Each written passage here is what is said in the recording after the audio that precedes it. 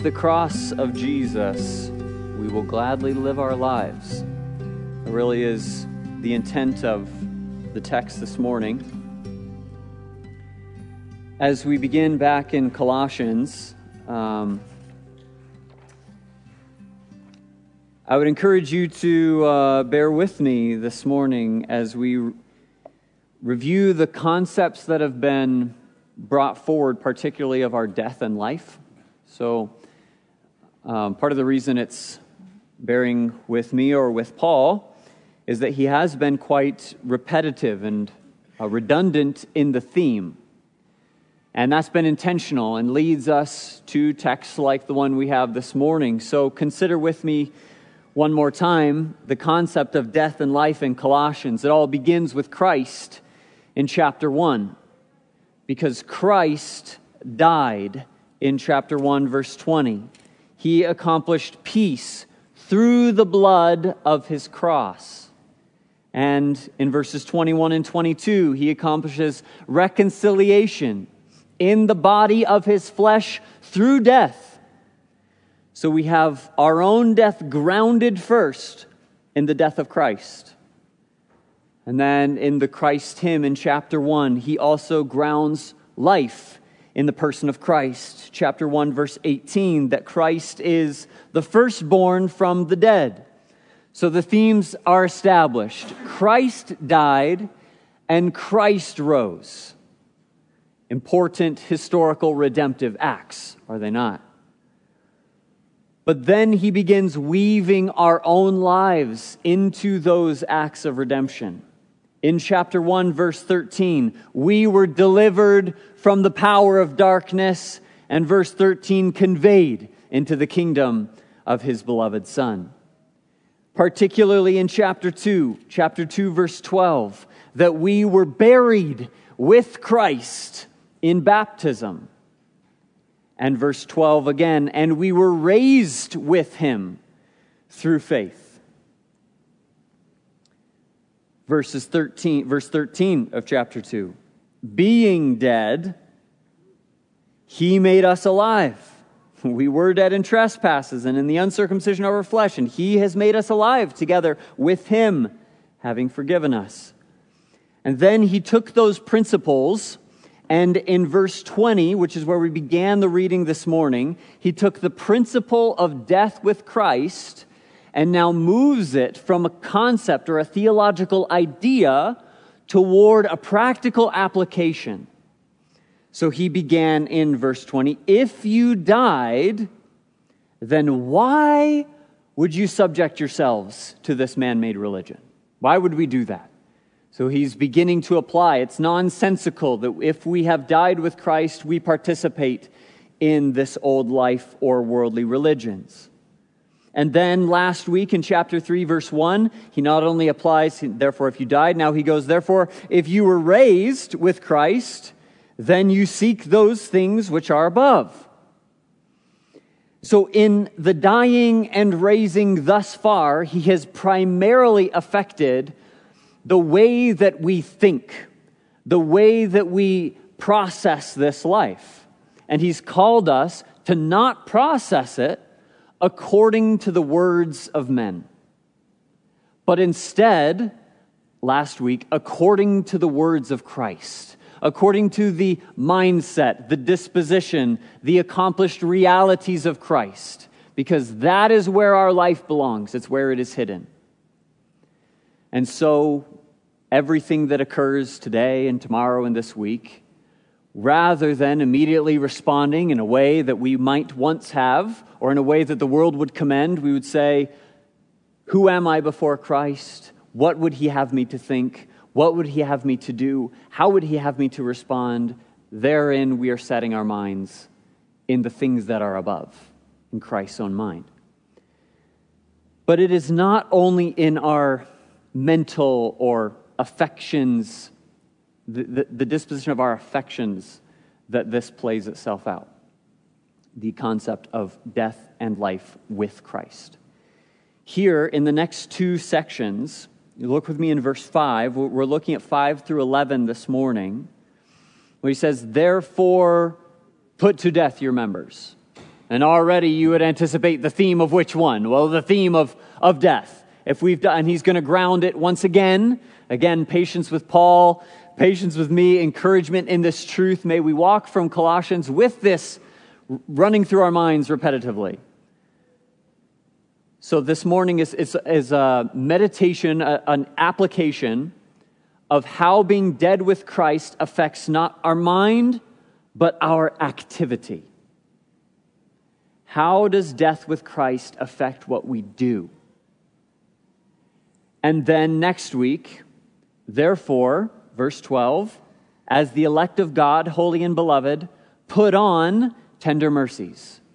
So how does the life of Christ affect what we do? Next week. So this death and life, it not only affects our internal processing, but also our external activity. One, quite clearly, even in the book, flows from the other one. So that's all these logical connections, these therefore, it's all based back to linking us with the redemptive act of Christ on the cross and the resurrection. So this morning, verses 5 through 11, let's look at the structure of this text. There are 3 imperatives in the text. So we're moving more toward that style in the book. We looked at it last week, 2 imperatives and then a few grounds supporting the imperatives. A very similar style this morning. 3 imperatives. Number 1, put to death your members. Imperative number 2, put off all of these.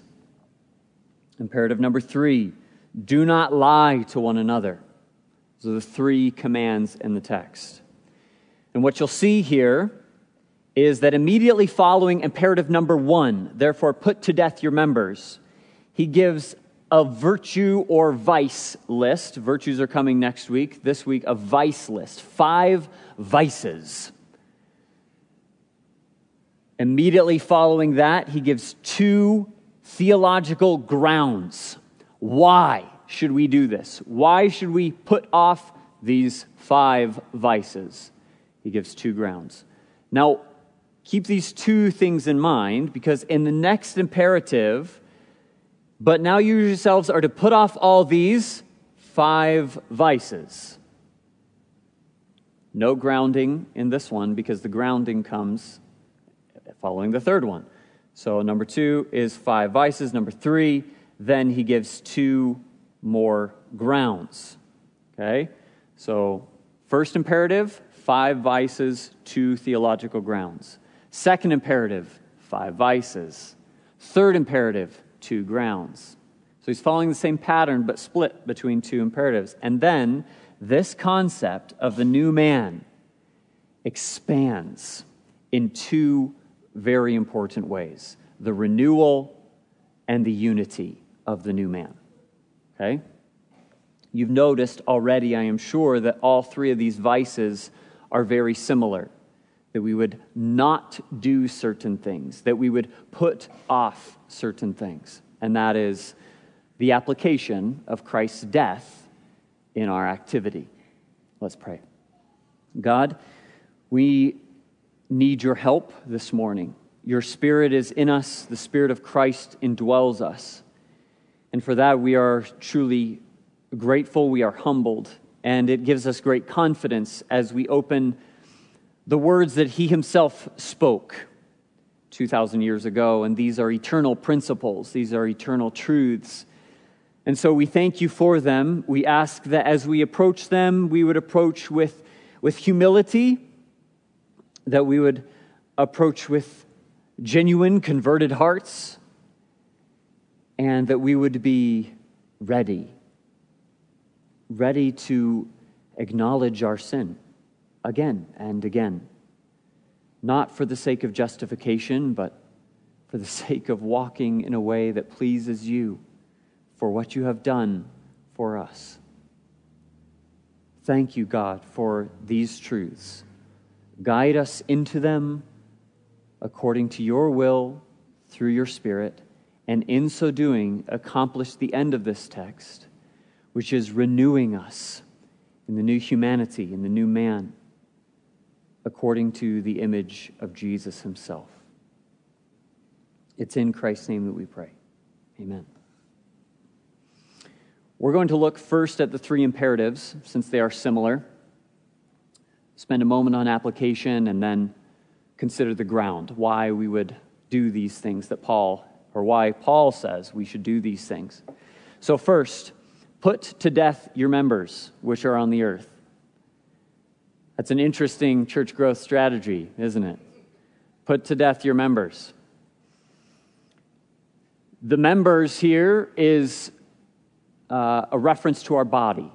So our members would be that which composes us, our hands and our eyes and our ears, our limbs, our nose, our senses, all of these things.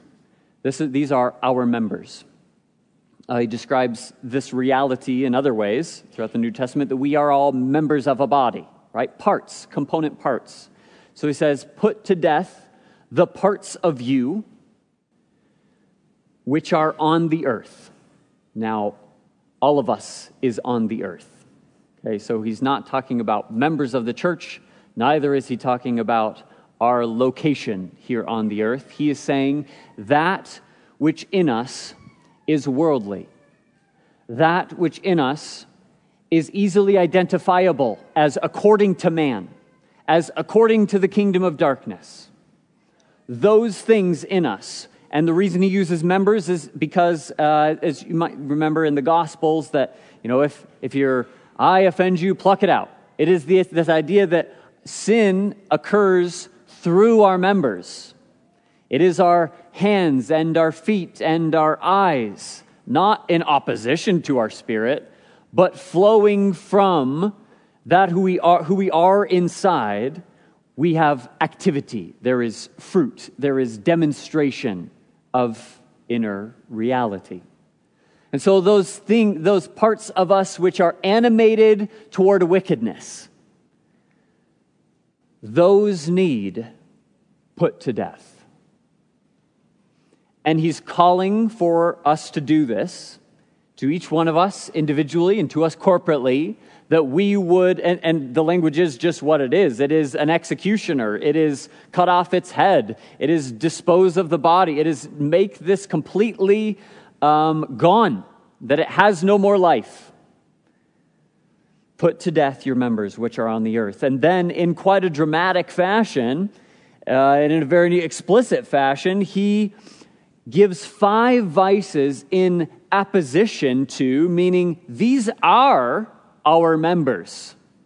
You know which members I'm talking about? The parts of us I'm talking about are fornication, uncleanness, passion, evil desire, covetousness, which is idolatry. I think you would probably sense a theme there, that this first list of vices is primarily sexual in its orientation. That he's after the old life that manifested itself, perhaps primarily in the Greek world, in abundant sexuality. Just everywhere you turn, and it is rampant. And so all of these ideas, they do have perhaps different nuances to them. Fornication is maybe the one that we're familiar with. This would be the porneia. That this word is prominent in the conversation about divorce and marriage, because this is the exception clause. He says, except in the case of porneia, except in the case of sexual immorality. And it's a very broad term. It's a catch-all for really anything from the young amongst us and their sexual sins and temptations to the aged amongst us and their sexual sins and temptations, the married and the unmarried, all sorts of things. It's a broad catch-all category. Fornication, and then he says uncleanness, which is, you would think back to the Old Testament. It is moral corruption, but often is associated with sexual sin. So corrupt morals. Again, you might think according to man, corrupted, base, defiled.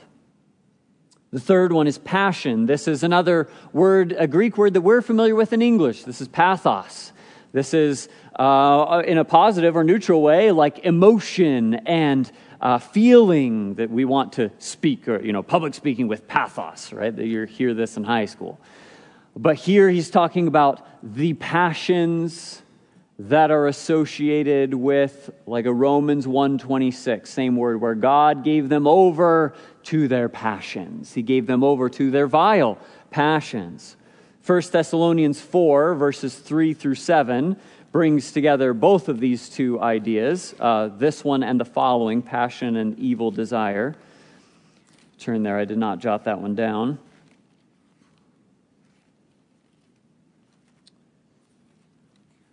If I can find it. Wow. I'm in the moment here. 1 Thessalonians.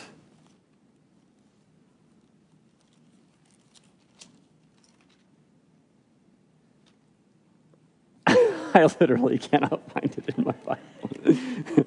Oh, there it is. We're okay. I flipped too far. My goodness. 1 Thessalonians 4. That's not distracting. 3 through 7, this is the will of God, your sanctification.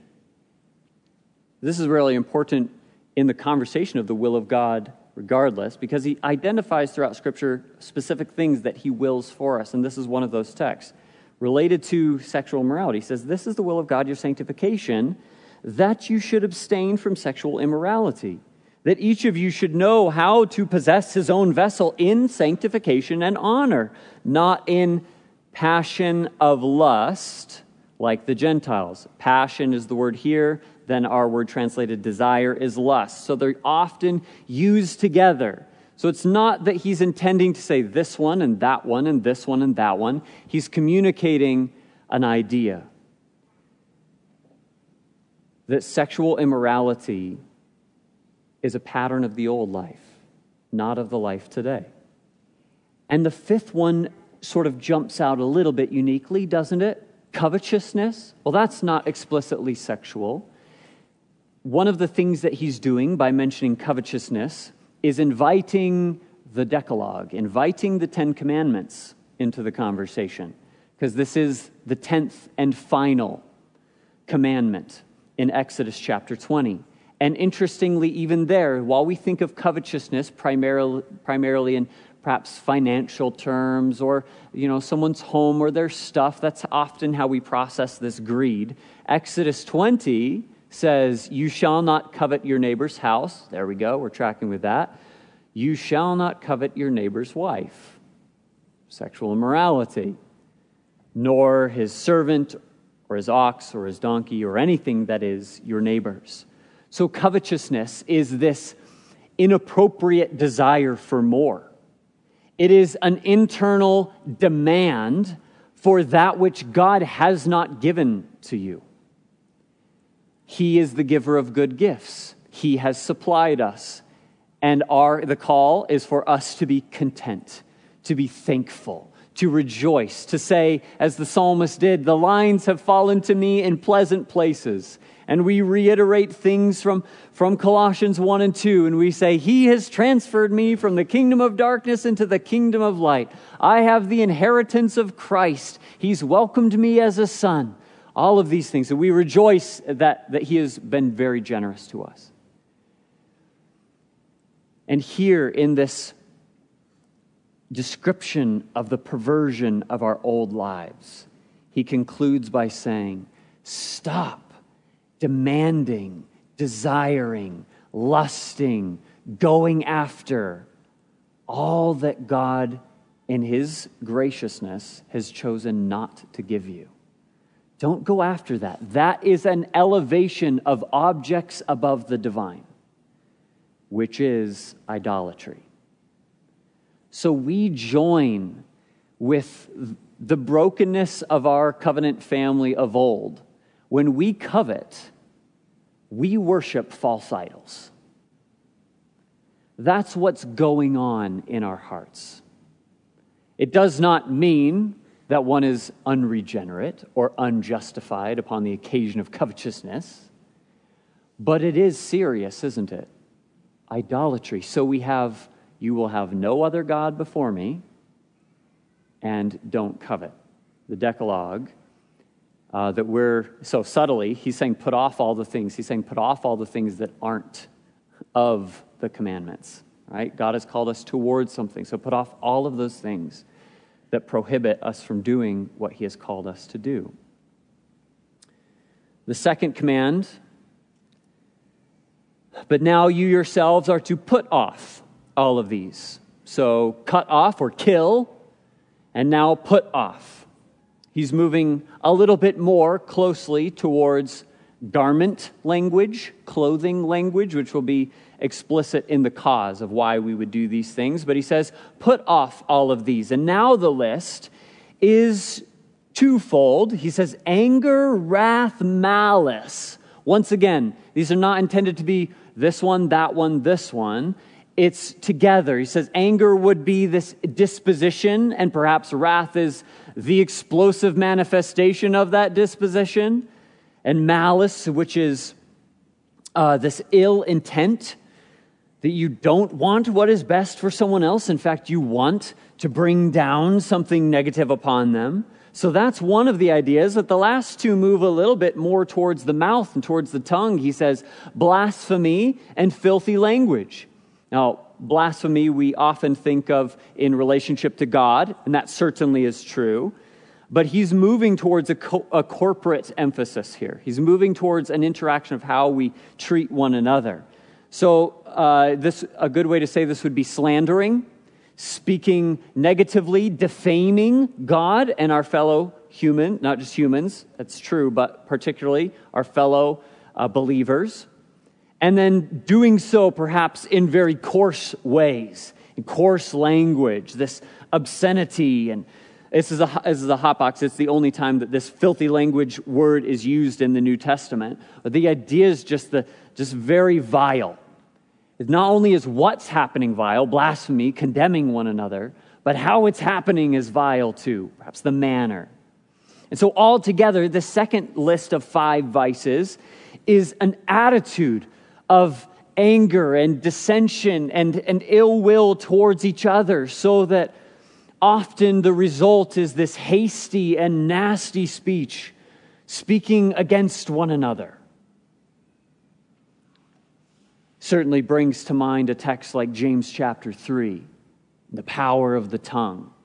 It's such a little member, isn't it? Member, part of us. Such a little member, but very powerful, able to kindle a great fire.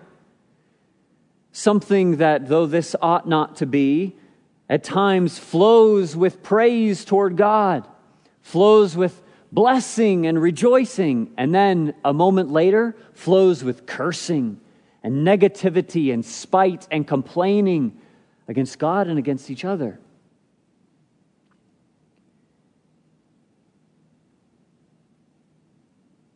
It's quite natural then that the third imperative is one of the tongue. He says, do not lie to one another. Certainly that would be a notable example of the poor use of the tongue, that we trick, deceive, hide, manipulate, cover in relationship to each other. And this really is an important phrase. This is a beautiful New Testament phrase, the one another's. Very often the commands toward the church are qualified in this way. And it describes the life of the community. And we're one manifestation. He's talking about the church as a whole. But he's writing to a local assembly, and certainly this relationally manifests itself in our assembly. How should we interact as fellow believers when we have disagreements, when we see things that are of the old self in somebody else? How do we move forward with that? How do we interact with each other? And he says first, don't do this. Don't lie. This is a beautiful reality between this week and next week, that inasmuch as love is something positive and toward, it is also something that is negative meaning it does not act in certain ways. That's demonstrated in the Ten Commandments. Many of them are negative. And we would see even the Ten Commandments as largely relational in the second half. So not doing things is an expression of love. Not lying is an expression of love towards each other. So these categories, all of these vices, sexual sin said quite broadly, anger, words, deception, these four ideas. Brothers and sisters, we're done with that. That has no place in our family. And I know that we all wrestle against most, if not all of those, uniquely to ourselves and very commonly amongst each other. But all of these expressions of sexual immorality, whether it is lustful eyes,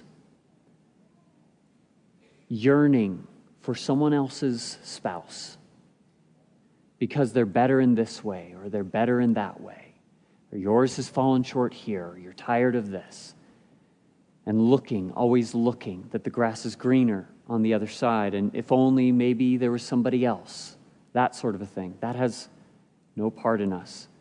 Pornography, young, old, male, female, this has no part in our lives.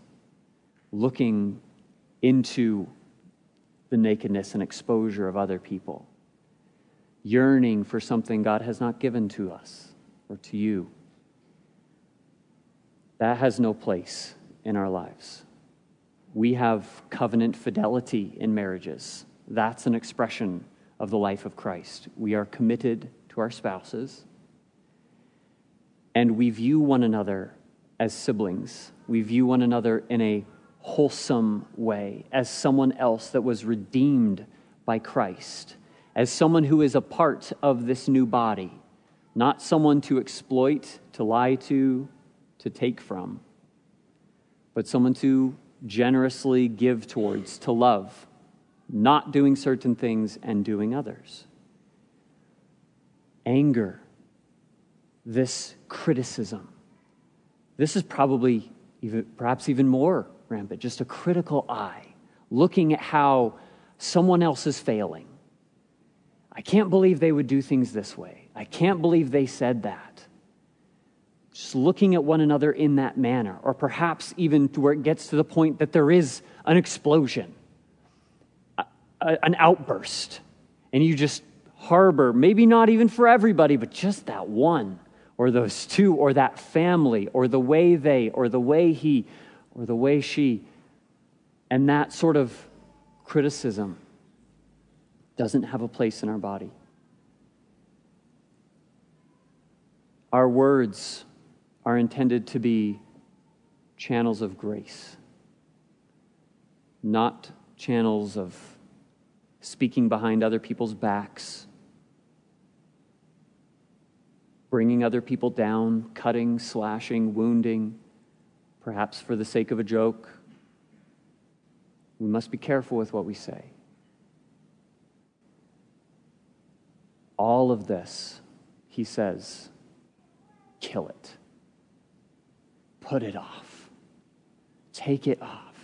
We're done with that life. When we sin, what we're doing metaphorically is we are raising the dead corpse of our old life and giving it a big hug.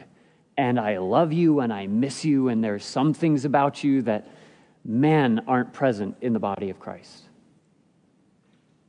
We're dead. It's dead. And I would say, too, that in these areas, a lot of these are deep in the recesses of our hearts. A lot of these are secret things, quiet things, things that people don't know about. And in some way, for good reason. Not everyone's intended to know about all of the ugliness of us. But I would just say that this is one of Pastor Matt and I's joys is if you would help. You say, I don't know how to kill. I feel like it has captivated me. I am unaware of how to move on. Even and the spiritual realities you're talking about in Colossians, I hear them and I'm just unsure of how to practice that.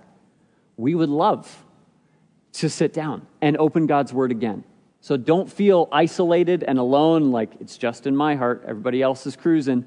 No, let's talk. Let's talk. Let's open the word again. Why should we do this? Now, he's already grounded it. It's no surprise. He's grounded it all throughout the book, right? Because of something that's already occurred. But here, there are a few new, unique, colorful things he brings to the table. Grounding number 1. Why would we kill sin? Verse 6. Because of sin, the wrath of God is coming on the sons of disobedience. God hates sin. God doesn't want anything to do with sin. It is that which is impure against his character, against his nature. You remember back in the garden, this great drama, and we might look at that and say, overreaction, they just ate a piece of fruit. And he says, no, I hate sin. I will punish sin. My wrath is pent up. My long-suffering exists today, but my wrath is coming tomorrow. And so inasmuch as we often and we ought to reflect upon the beauty and the joy of the fact that there is now no more condemnation for those of us who are in Christ, that we have in fact had the wrath of God removed, that's not because he didn't and will not express it. We have no wrath of God because Jesus expressed it. Even today when we sin, it's not as though God doesn't care. It's not as though he doesn't think about it. He thought about it. And he poured it out on Christ. And that reality is not true for the sons of disobedience. And so it's to remember. It's to remember who we were and to remember who they are. That God is angry at sin. And if we are united with Christ in God, ought we not to adopt a hatred for sin? A love for righteousness? That we would look progressively more like the Son in whose image he is transforming us? The wrath of God is coming. It is important because some of you are reading that and you say, upon the sons of disobedience, I don't see that. Particularly if you have ESV, you won't see that. It's a textual variant. The evidence textually, so external evidence, is very strongly in favor of it being in there. The reason that one wouldn't have it in there is because there are a couple in old texts that don't, and because it's very closely linked to a text in Ephesians that says this explicitly, the sons of disobedience. So it may have been added as a point of clarification. And I think it's wonderful to have it in there. Whether it is original or not, that makes the point explicit or implicit. The point remains. He's not saying God's angry at the Colossians. He's saying God's angry at sin. And who is it that is characterized by sin? The sons of disobedience, who we were and who we no longer are. That's his point in 7. The second cause, or ground, is that sin summarizes our past, in which you yourselves once walked when you lived in them. So it's not pretending, it's not lying to one another to say, this is who I was. Oh yeah, I'm a sinner. I practiced sexual immorality. I was covetous. And you know what? There are battles that rage in my heart to put those things to death.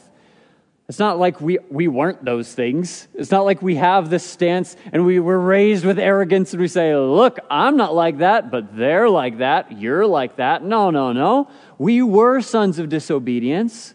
This is who we were, and we once walked in it. But the pattern, the exact point that he's making is that we don't anymore. We've been given new life. That point, I think, has been made very clear throughout the book, so we'll move on. Grounding 3 and 4 in verses 9 and 10. It says, don't lie to one another because two realities. Once again, these are common and there's some new language here. It says, since you have put off the old man with his deeds and you have put on the new man. Now, wait. How am I, or why does Paul say, kill the members, kill the earthly members? And here he says, because it's already gone. Since you already put off the old man with his deeds. And here we return to a familiar cycle that the imperative is based upon the indicative. We are called to put sin to death because our sin has been put to death. It's a call to consistency. It's a call to reality. This is a reality check.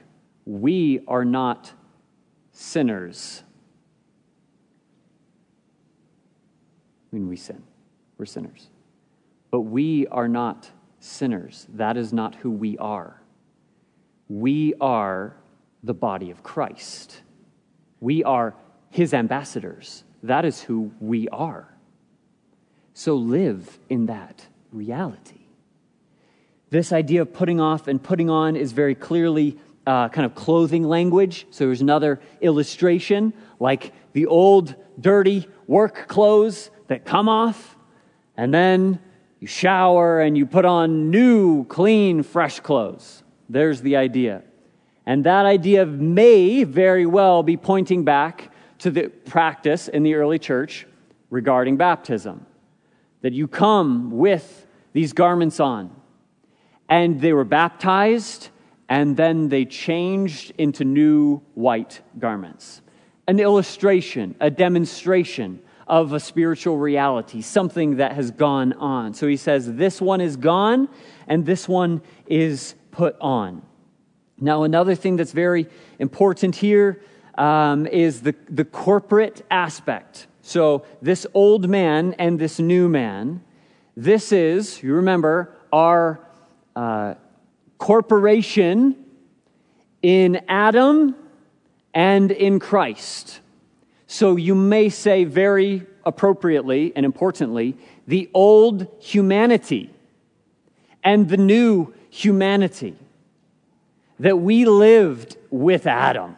He was our guy. He was the one that qualified us. He was the one whom following made sense, and so we ate and we ate and we ate.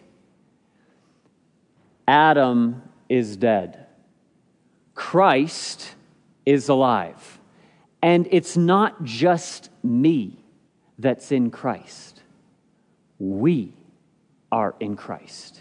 He's forming the new humanity, the new man, Christ. So our connectivity to one another is essential theologically.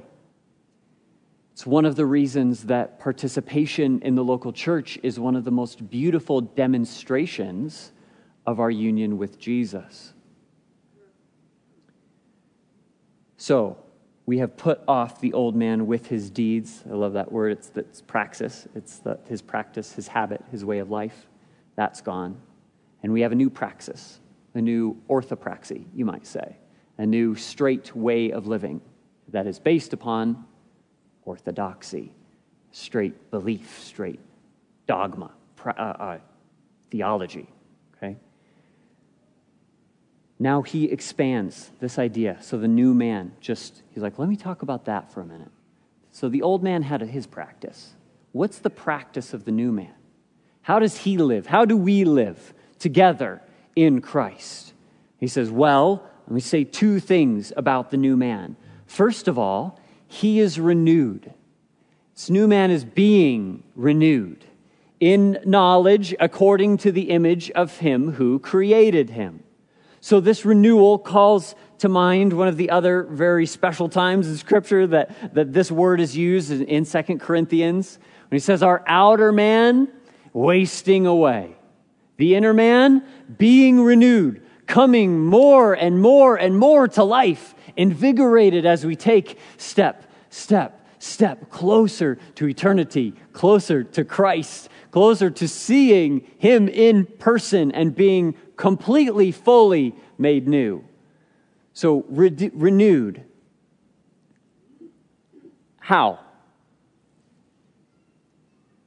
I'm 90% confident I have this right. It's always interesting when everybody you read says something different. So in knowledge,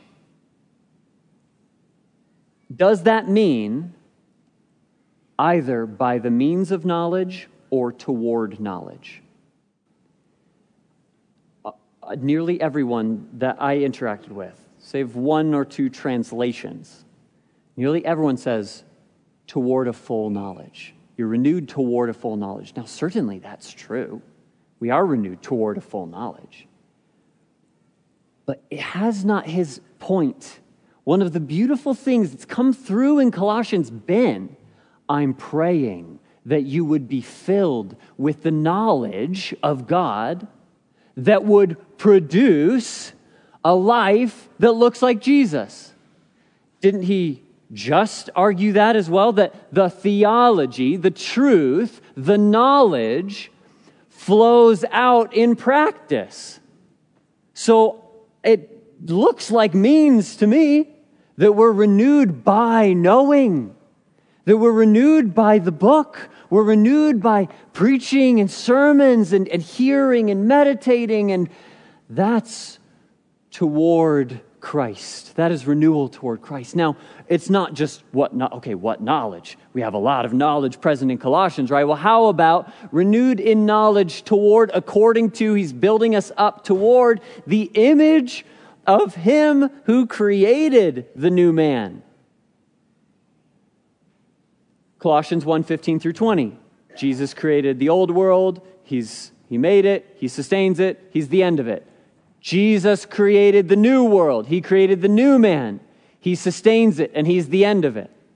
So it's really an application of the second verse of the song, that we are being changed into Him, the new humanity, Christ. Which is why sin today, together, while we're looking at it, looks ridiculous, looks absurd. Now, tomorrow, Thursday, doesn't look as absurd, does it? Because of deception, because of lies we believe, because of desires of our heart that we elevate. So it's renewed. And secondly, the new man is unified. And here is a very beautiful point that he makes. There are several pairs, 4 pairs. 3 of them are opposites. 1, 2, 3. And one of them is kind of an advancing idea, an expansion. So why does he do this? There's neither Greek nor Jew, circumcised nor uncircumcised, barbarian, Scythian, slave nor free. Those are distinctions.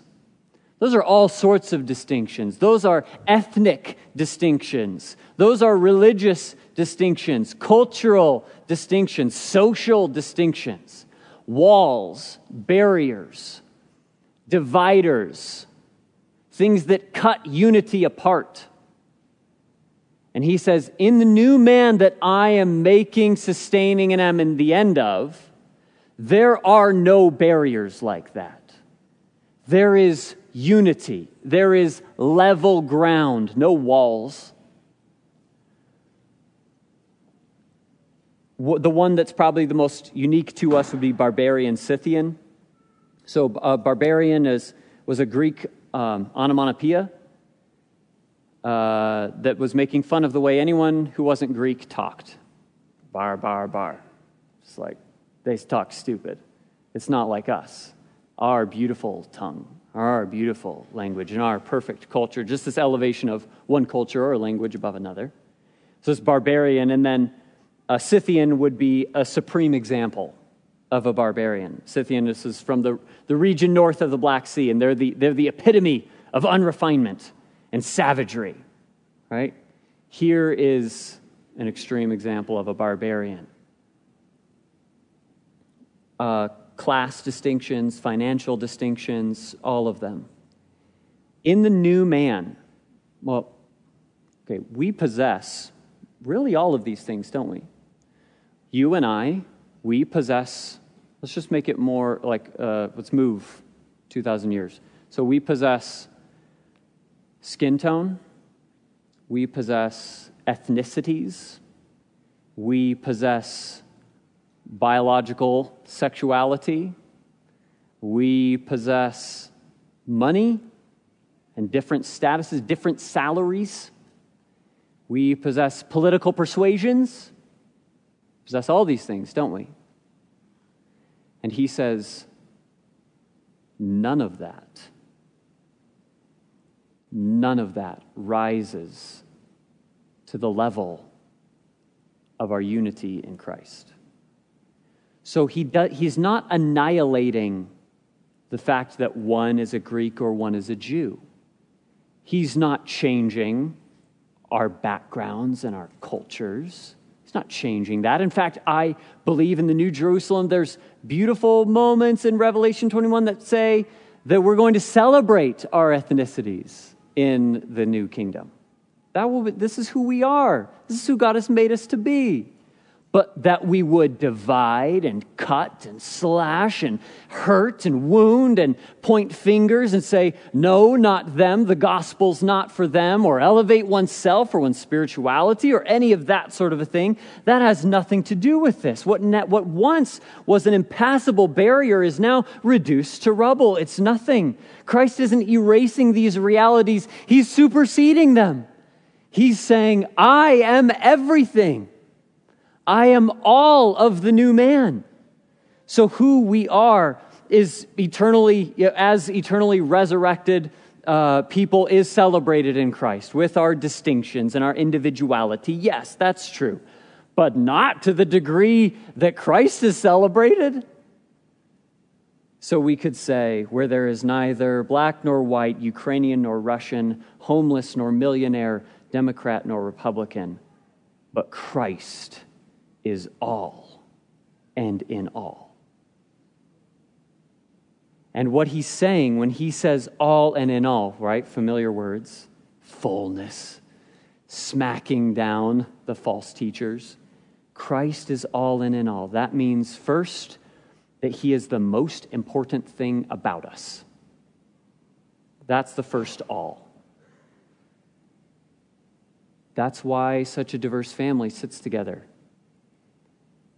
That's why we're here, because you're not the most important thing about you, and I'm not the most important thing about me. If it were, we would be sons of disobedience. That's not who we are anymore, family. It's not who we are. He is the most important thing about us, and he is in us. He is here. His Spirit indwells us individually and corporately. That is a very powerful reality. It's moving and it's motivating. So when we go from this place and we're back feeling alone, less together than we are in this moment for sure, remember when you're tempted to elevate a desire for something you know that Christ does not desire. Remember that the sinful behavior, that's a hallmark of the past life. It's not us. Even if you sin, it's not us. So put it off. And if you need help, get help. Let's put it off together as a family. And then remember that the new man is renewed after the image of Christ himself. We're moving there together, even though our outer selves are wasting away. We're headed to something